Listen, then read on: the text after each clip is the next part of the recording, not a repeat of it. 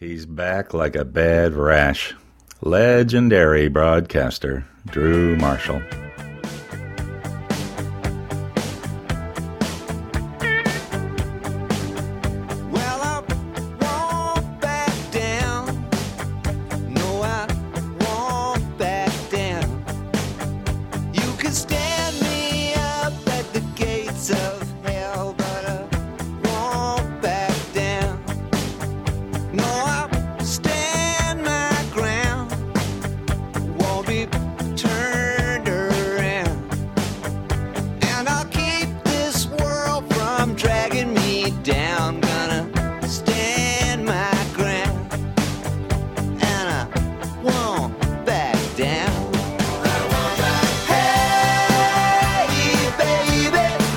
Well, obviously, Tim, you've got to get a Tom Petty song in, Lickety Split, because when did Tom die again? Was it? It was Monday. The Las Vegas thing happened late Sunday night, and then he died, well, technically in the morning of Monday, but eventually was pronounced dead later that night. Wow.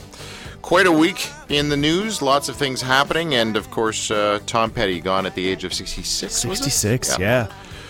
Thank you for tuning in. You are listening to The Drew Marshall Show. We're streaming live at drewmarshall.ca. Up next is the anchor man for this Thanksgiving Day show. He's known as sort of the grandpa of gratitude. I love that. Brother David Steindl-Rast. He is a Benedictine monk. He is co-founder of gratefulness.org.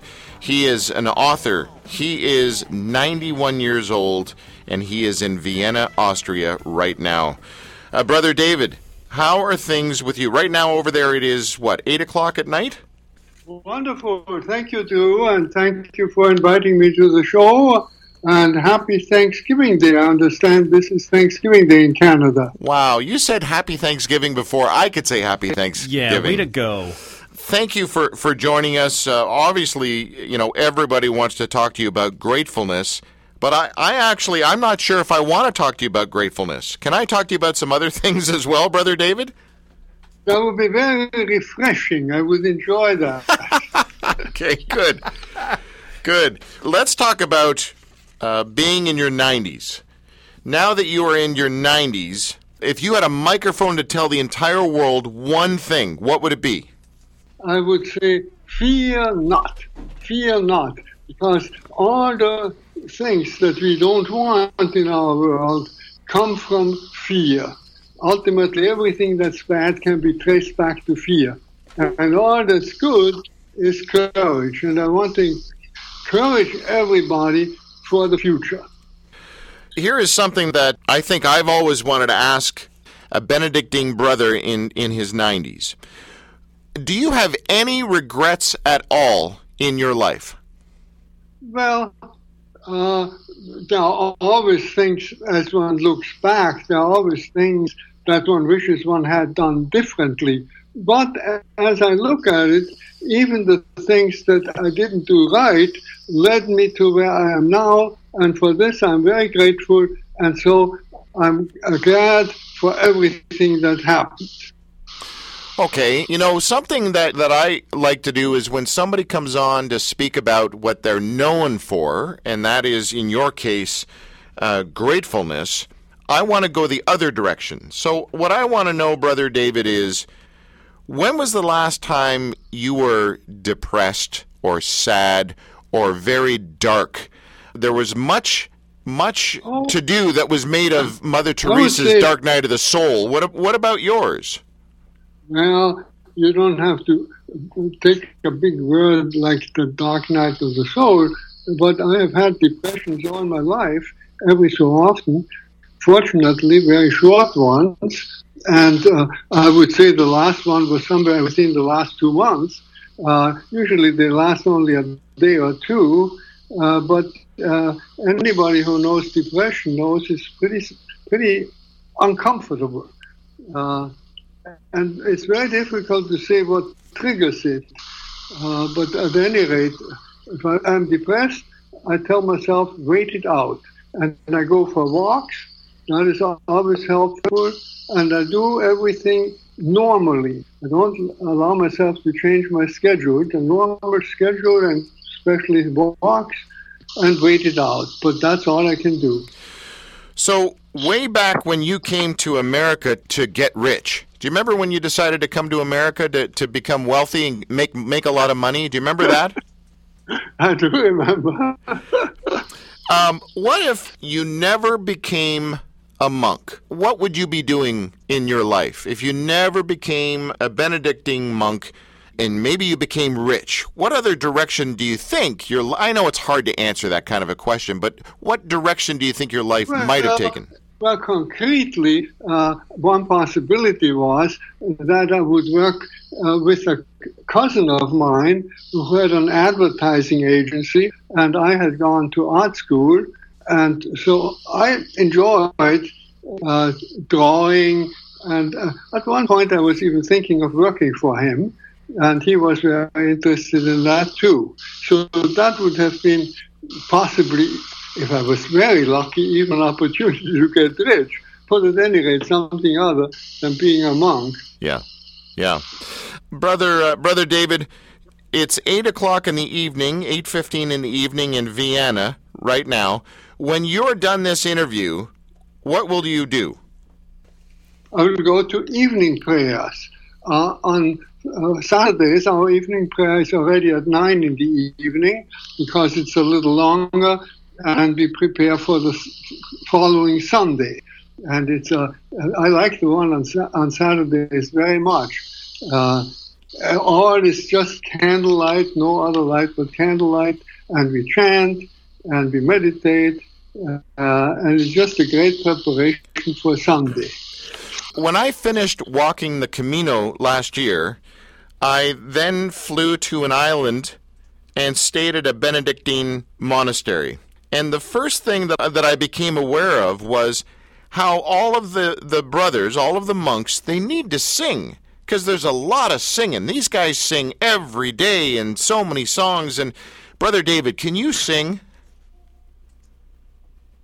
I enjoy singing. My voice isn't any more what it used to be, but I still like to sing, and I still sing loudly and with gusto.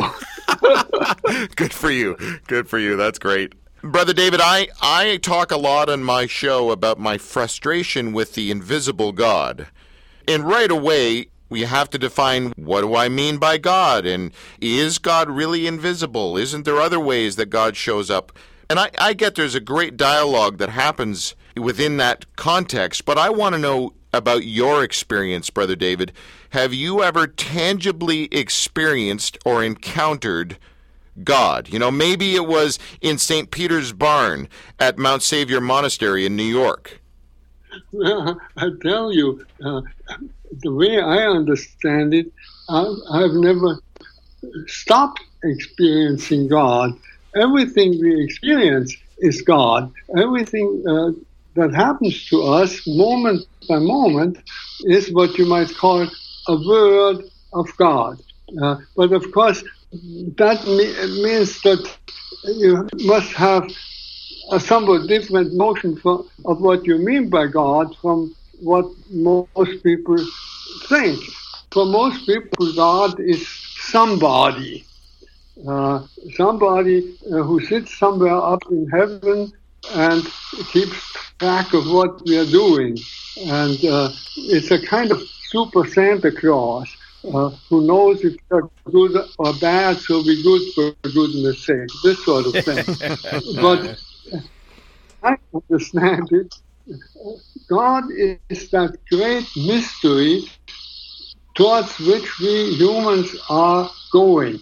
As the St. Paul in the New Testament says, in God we live and move and have our being. In God we live and move and have our being. We are not in God like the fishes in the ocean. We are in God like the drop of water is in the ocean. Wow.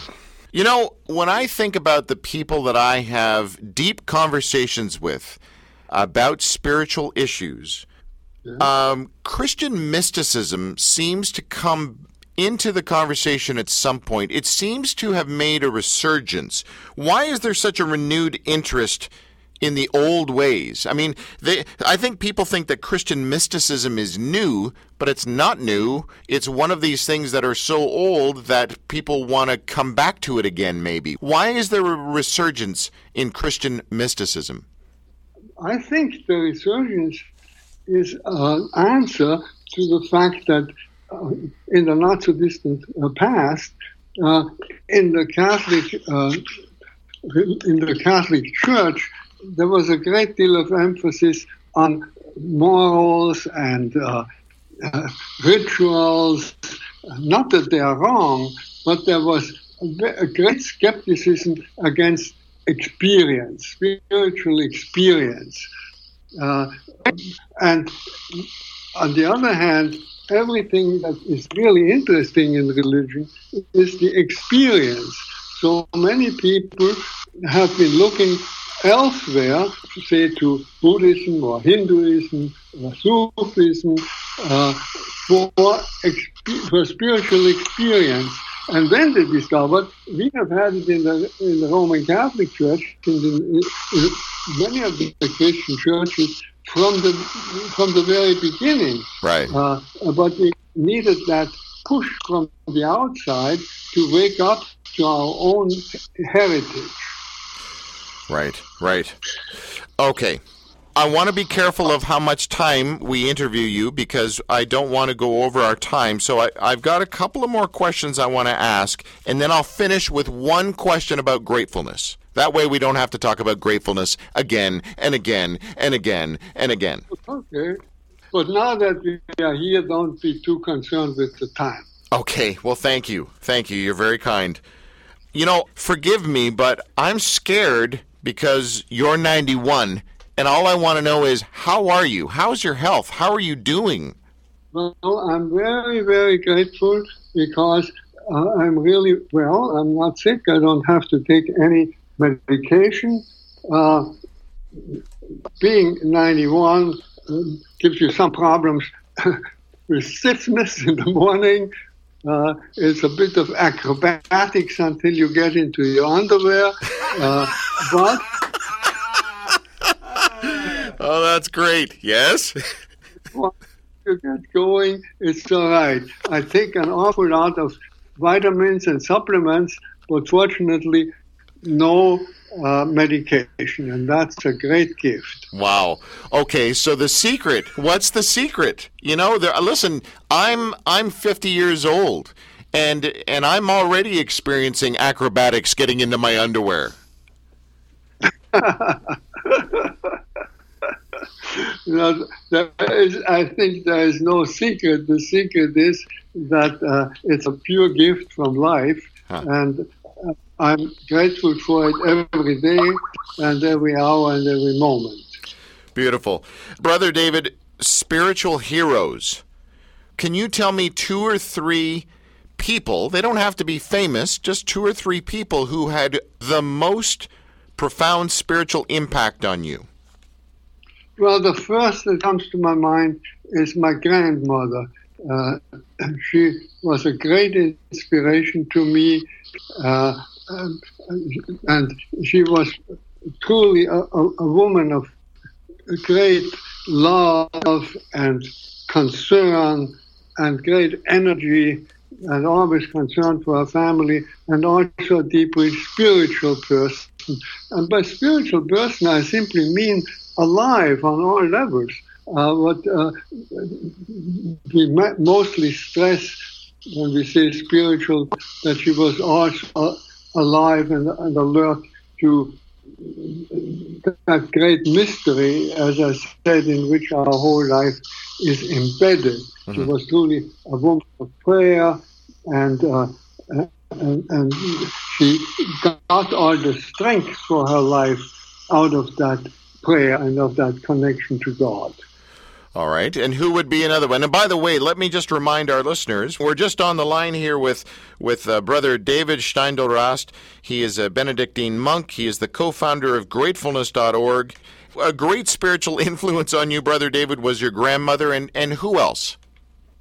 Well, if you want some famous people, Martin Buber. I never knew Martin Buber personally, but his writings had a great influence on me, and especially the idea that we can have this personal relationship to God, that the moment we say I, we have already presupposed the great you, the great Tao, as he calls it, that we call God, because that is very important to me. Otherwise, the idea that in God we live and move and have our being would lack the personal relationship that we can have to God.